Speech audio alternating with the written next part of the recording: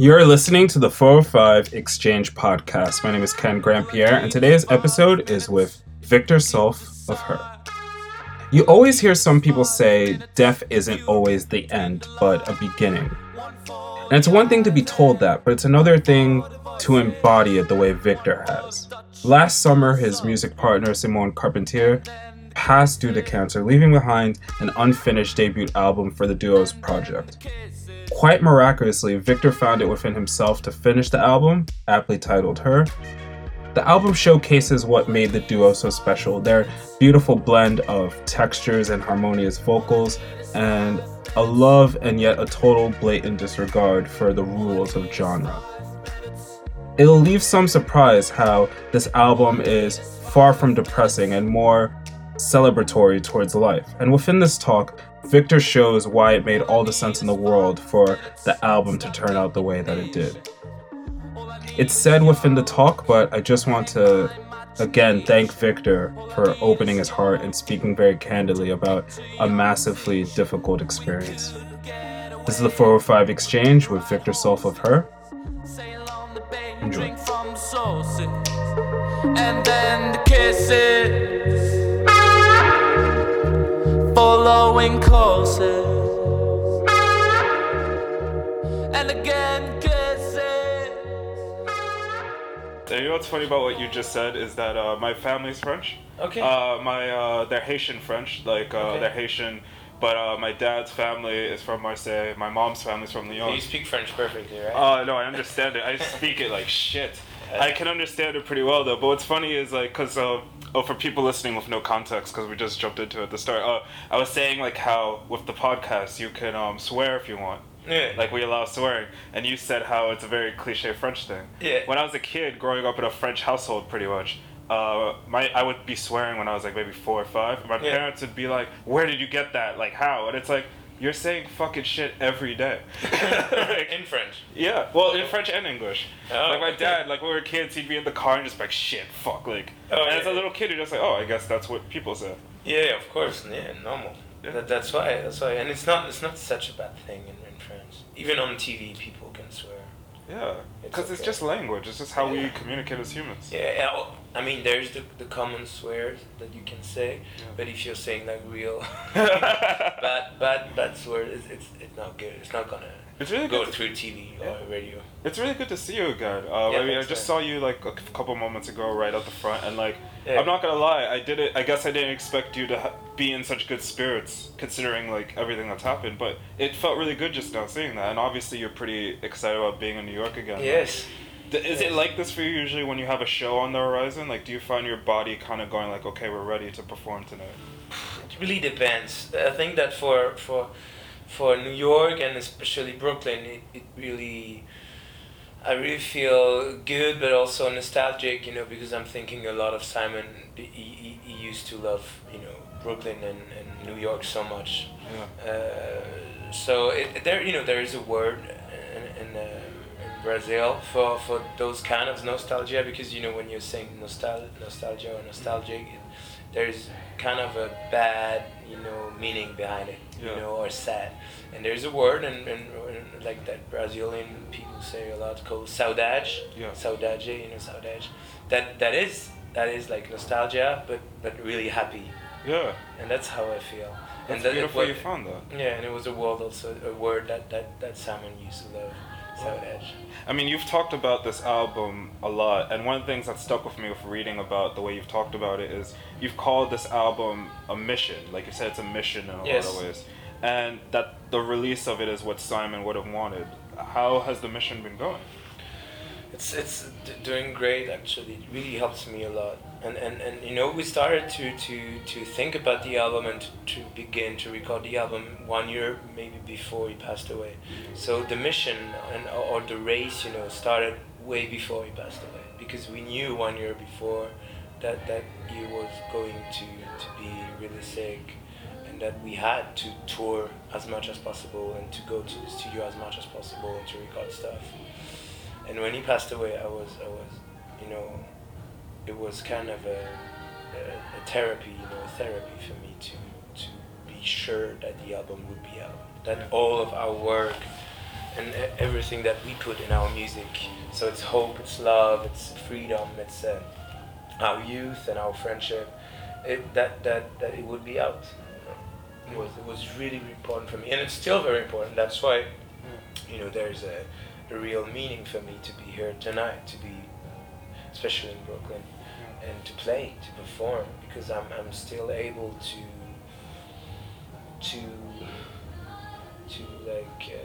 share our vision and our philosophy, the way we are working. So. Yeah, exactly. And to be honest, I wonder, like, was it ever a question within yourself whether or not you would allow yourself to finish this album? Because I mean, it's funny for me being around musicians, the amount of time that I am in creatives, like to see you go through what you've gone through, and to go jumping into making this album and touring, finishing album and touring. It makes a lot of sense for me because I know with creatives it's just like you need that in a very therapeutic way. But I feel for like maybe a lot of people not familiar, they're almost like, how? I wonder if did you ever find yourself questioning whether or not you could still do this? Yes, not.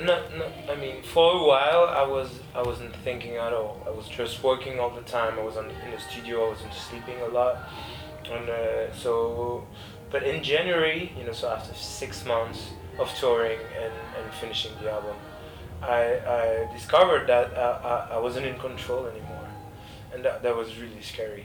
Yeah. I couldn't take a break anymore. Even when I discovered that because I took like 2 weeks holiday with my wife, and I was just talking about the songs all the time, his lyrics, his guitars, and my songs and his songs and the song that we did together, and how it could be possible to continue to do the tour. And I was just talking about that all the time. And my wife, she really helped me to realize that I wasn't in control anymore. Wow. It took me, to another dimension a little bit. I mean, we're talking with a little bit of like reflection in that sense, but like when your wife like brought that to your attention, was that almost like a bit of a weird moment? Yes, and of course I cried a lot. I realized that I was really sad, and that I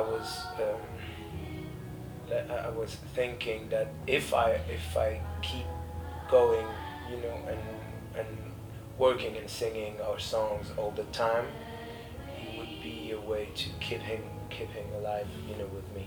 Yeah. And that would, and I was for a very long time, for like more than 6 months, I was still waiting for him to call me, Yeah. It wasn't weird for me at all to imagine that he would call me to tell me, okay, thanks for the album, thanks for the tour, I'm back. So And I think it's very important to point out about the album, because you brought up the aspect of how there's elements of like love and unity and freedom.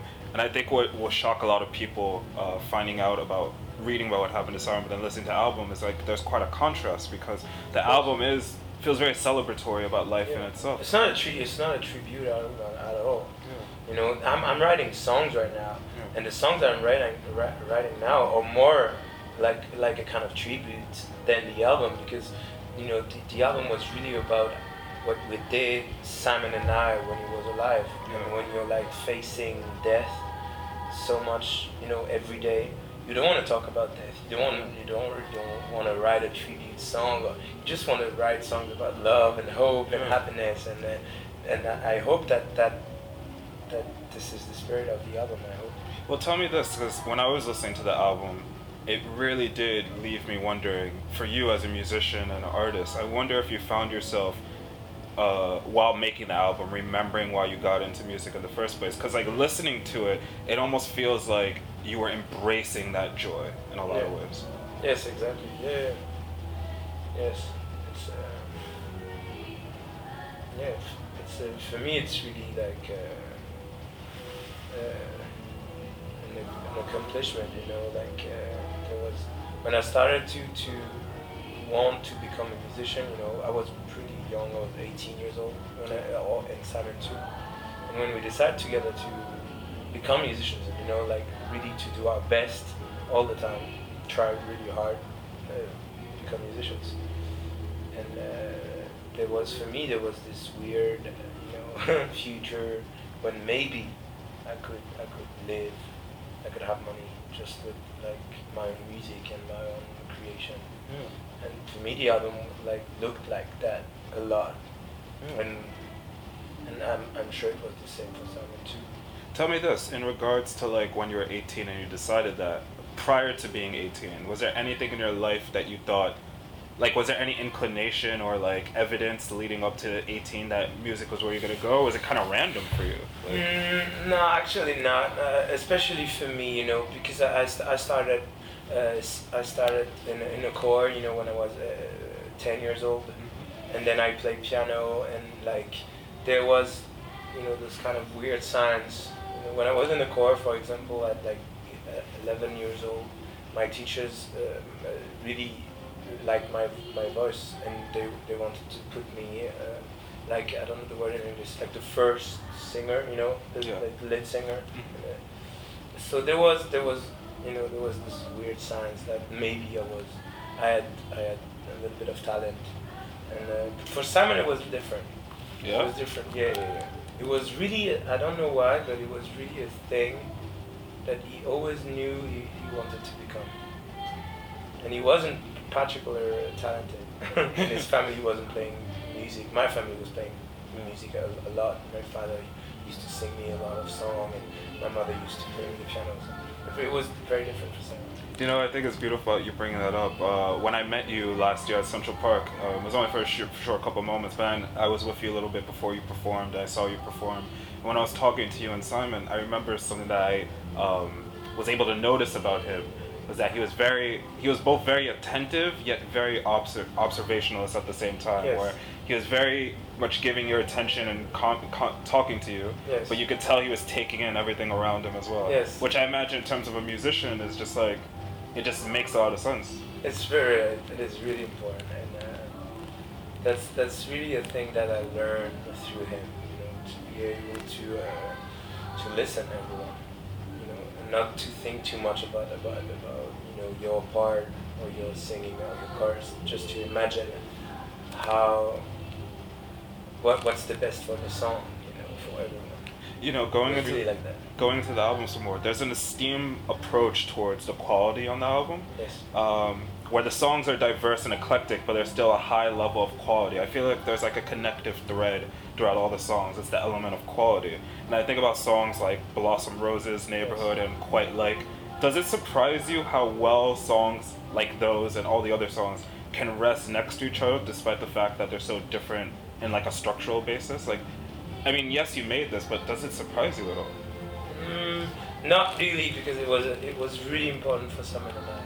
You know, because we had a band before her for a couple of years, and we realized that what we wanted to achieve was really hard.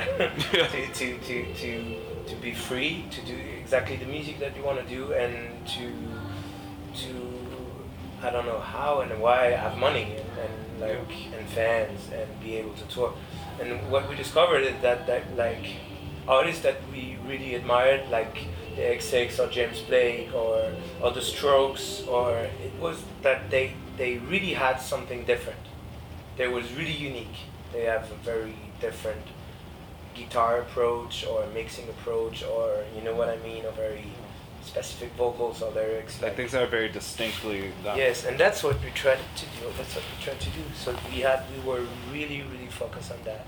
Like very specific guitars effect, very specific, like, you know, all the time to have the like very organic snaps, and so and it took us a while. It took us more than 2 years to do that.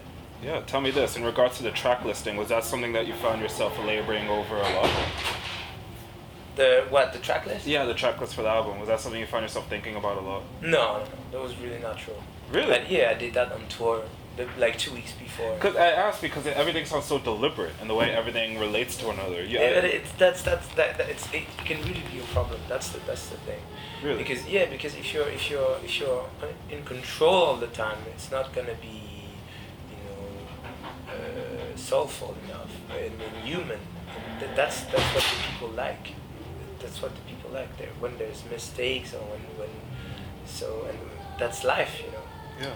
because when everything is perfect, there's nothing. So, the song On and On, for example, it's really a song that I did in Germany. I had only 2 microphones. There was 2 drummers there. I recorded them with my 2 hands, and then I did the vocals, and the vocals was really rough. It was like saving my pictures and all my work. You can sell my pictures. I've got no 21st century love. It was really intense, and I didn't change anything, and it was on this shitty microphone, and for me it's like it's exactly what you need to preserve. That blows my mind, man. Because listening to that, like remembering what that track sounds like now, just in my head, like just the hi-hat. It wouldn't. I would not think it was like on a shitty microphone whatsoever. And the kick and the snare, it was really different what I did. But the hi-hat, and that's why you have this very hip-hop, like random hi-hat. Yeah. It's really not perfect. Tell me this, lyrically speaking, what would you say connects the songs together? Because I brought up the fact that they're all so distinctly different. Yeah. But in terms of like the element of like what you're singing about throughout, what do you think it is that connects these songs that makes them live together? I think that what works together may be that we really like to talk about like primary feelings. I don't know if it's the right word in English, but it's like really like feelings that would directly touch you. I mean, that's what we try. So when we are talking about, for example, Neighborhood is talking about like boundaries and countries like Korean or right now what is going on with Iran. Yeah. And so it's talking about that, but we are not too specific, because what we want to do is to bring people together. So that's the thing. Yeah, you're not too far off when you said primary. I think most people here in the States and in the UK, like we would refer it as universal, like themes and feelings that are universal, that regardless of where you come from or what you've been through, we could all share a connection with. Yeah, and so it's really hope. Hope is on a lot of songs. Love is on a lot of songs. Like 5 minutes, it's really just, it's not much than a love song. It was Simon was in this random bar in Brittany in France, and the bar was really crowded, and he was still able to see a girl, but she was really far away. Yeah. They couldn't speak together, and she just looked at him, and she looked at her, and then she smiled and he smiled, and then he didn't speak to her, and then he came home and said, okay, all I need is 5 minutes to fall in love. 1 for the eyes, 2 for the voices, and still like 3 for your smiles, and he wrote a lot, and it was like. And you know what, like, just to go into that story, because I was smiling while you were telling that story just now, and the reason why is because, and I just want to make a disclaimer, I'm not saying that women can't feel this way too, obviously, because the woman looked at him too, but there is something very specific about being a man and experiencing that. Like, at least, like, like you describing that with Simon, it immediately put me at a time where I've felt that way, where it's just like, you feel like the fire of courage, and it's doused by the water of fear at the same time. Exactly. You're like, nope. Yeah. That's unbelievable. I'm surprised people haven't asked you more about the song Swim. That's a song that stood out to me a lot on the album. How did that one come about? It was kind of strange because we toured in the US 2 years ago when Donald Trump's gets elected. We were in Washington D.C. Yeah. Like everyone was so sure about the Hillary Clinton winning, and everyone and was really surprised. It was a shock for everyone. And then we went to LA for some gigs. It was exactly the same. Yeah. And for a while we wanted to write a song against him, so you feel like the president. You think that with money and confidence you can buy everyone and everything. So it was really like that. That was the first feeling. And then, like every other song on the album, we decided not to talk about him and against him, but to talk about all those Americans who are still trying to fight him and to preserve democracy. So it's like the song, the chorus is like swim against the tide and walk against the flow. It's like the fight the power, meaning. Yeah, that's very and it was really important for us. And we had our own elections then. In France it was quite exactly the same. The only thing was that the woman was the bad guy. Yeah, it's really funny how that turned out. She's quite a comical bad guy too, my dad. But we were lucky enough to have another one. I don't know how the guy is. I mean, literally every French friend of mine, it's a thing of like dislike, but almost like a deflated dislike. Like, yes. Well, I can't speak for you, obviously. Of course, but it's exactly like that. Yeah.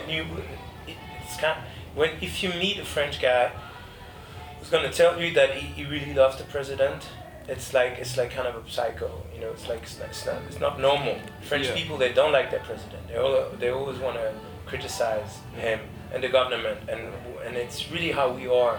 And I really think that for me it's really a good thing, because it's thanks to that we were able to preserve social, insurance for everyone for free, and school for free, really good school for free, and stuff like that. It's because we are. No. You want to change that? No. That kind of goes into what I love about France as well, because it's kind of like, I think in America there's almost like this weird thing of like, if someone's at a certain seat of power, you have to have this like innate respect. But what you just described, and it's something I noticed with my family and my French friends, is like, yeah, we love the fact that he's holding on to these like social situations, but we're still gonna judge you for the way you are. Like, yeah, of course. Yeah, and but we'll skate off that, because I do want to ask more about music before I have to let you go. I mean, tell me about We Choose, specifically how this track was both written and recorded, because that's one of the songs that, I mean, the emotion on that is so raw and it's so poignant. And I mean, it was written, I remember there was a version of it that existed before Song. Yes. So does it surprise you, the fact that it almost has this different life now?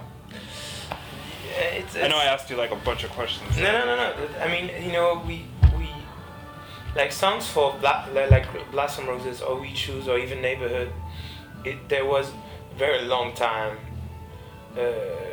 between the time we create a song and the time we finish the song. It's really a thing that we love, to take time, to be able to step back and see the song differently, and to be able to change the song for the best. And the only thing that we want is, like, when we are not happy about the song, we're not gonna finish it. I mean, we need some time. We need to step back and work again and again and again.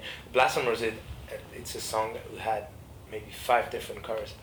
Wow. And there's one online. There's like because we were on the studio, a random studio. That was an amazing producer, the guy who did a lot of Black Keys album and stuff like that. Wow. And he tried to found the chorus, and it didn't. I mean, I don't like the chorus.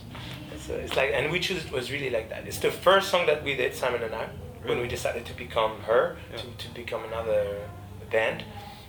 But the song wasn't finished. It was really tiny what was missing, but it was and when I realized that I could put some saxophones and trombone and trumpet, and to have like this bridge with less vocals and just We Choose and Our Muse Will Never Die, those lyrics, I knew that it would be good. And then to have a final chorus, it would be much bigger than the other one. Because before we found this part, the song looked really like just a bridge, or a weird verse. And so I'm really proud about this song. Like, I feel like old wine, old red wine. Yeah, I feel like a song like that must act as like validation, affirmation within yourself towards your craft. Like, you're like, wow, I can make something like this. One of the big things I wanted to ask you about, I only have a couple more questions of you. Thanks again for taking the time.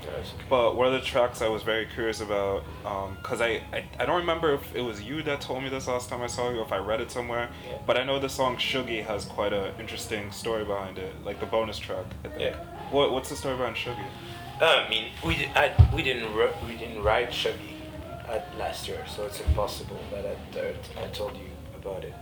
But no, I mean, the song is just, there was a really, really weird moment for me, and really sad, because Simon passed away and the album wasn't finished, and I had like this song called Do Wrong that Simon did, but there was only one verse, and that's it, and he wasn't here anymore, to be able to finish the song.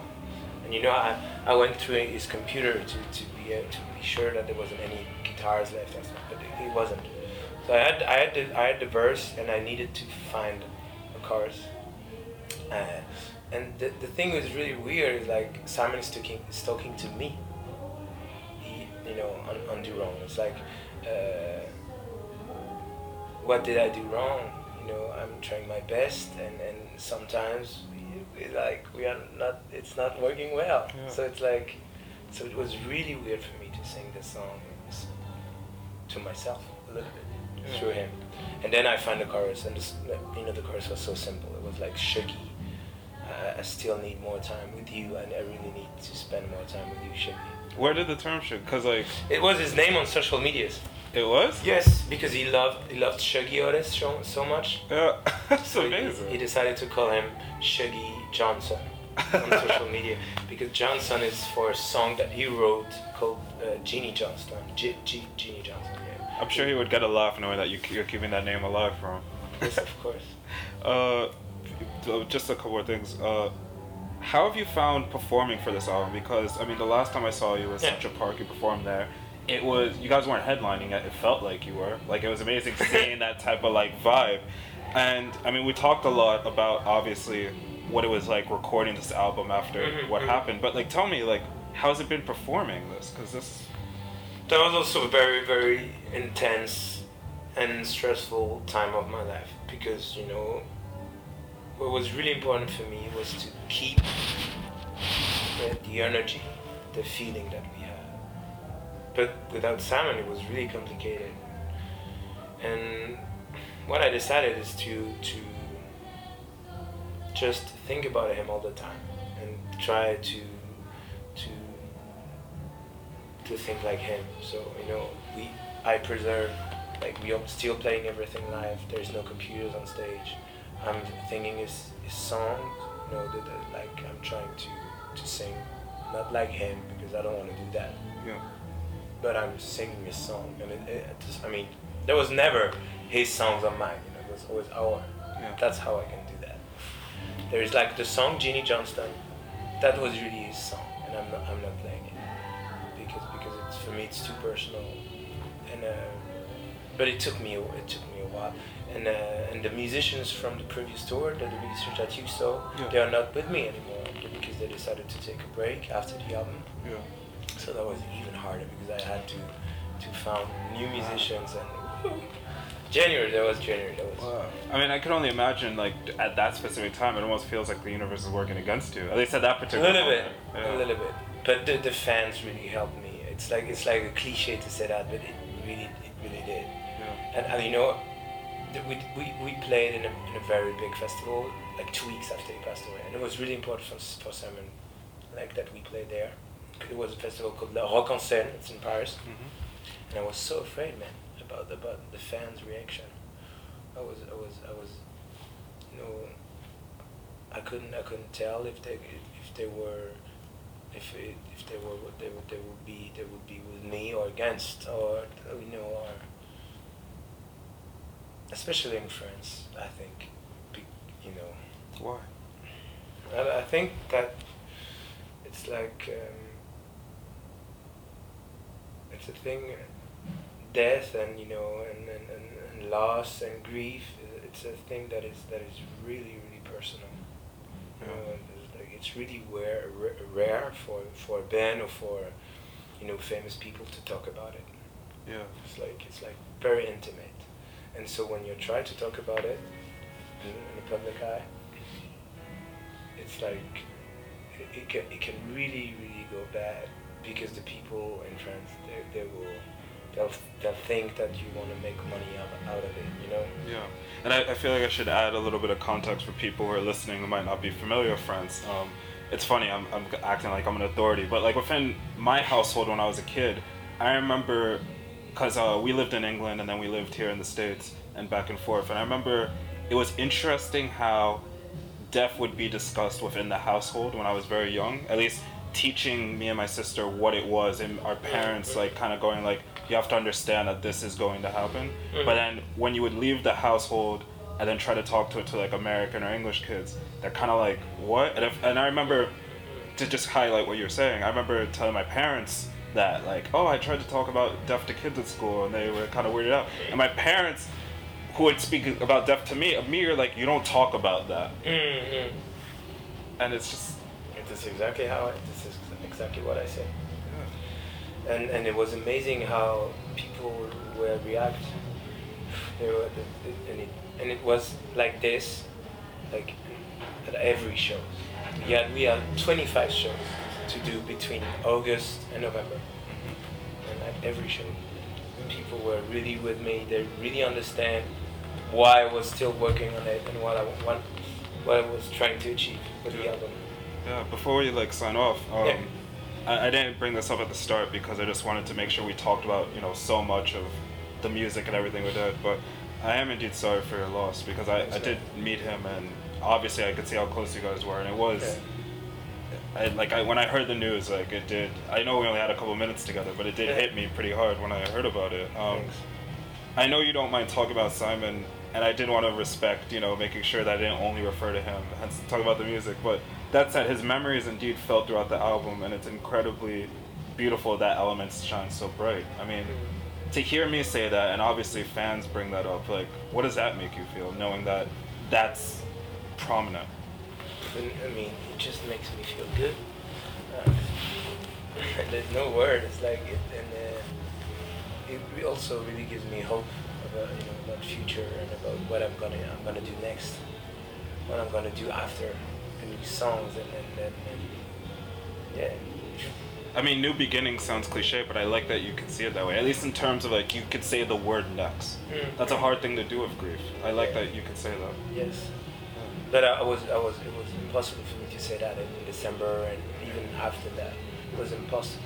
Now I'm starting, thanks to the music and thanks to the fans, I'm able now to say that a little bit. Yeah. I'm like, it's like a very tiny window, Yeah. very far away. Yeah. I know I said one more thing, but this will be the one more thing. But I think I want to bring this up at the start. It's a really insignificant, but I think it might shine a light on just how music could be. I ended up meeting the girlfriend that I have now that day I met you. Oh. Like literally like right after the show. Like, oh, that's cool. Yeah, Man. she lives by Central Park and like You're still together? Yeah, we're still together somehow. Woo! I don't know how, but somehow. That's cool. But yeah. Thanks to me, man. And hey, hers music, it does that for people, cool. right? That's But Victor, thanks again. I really appreciate it. See you tonight.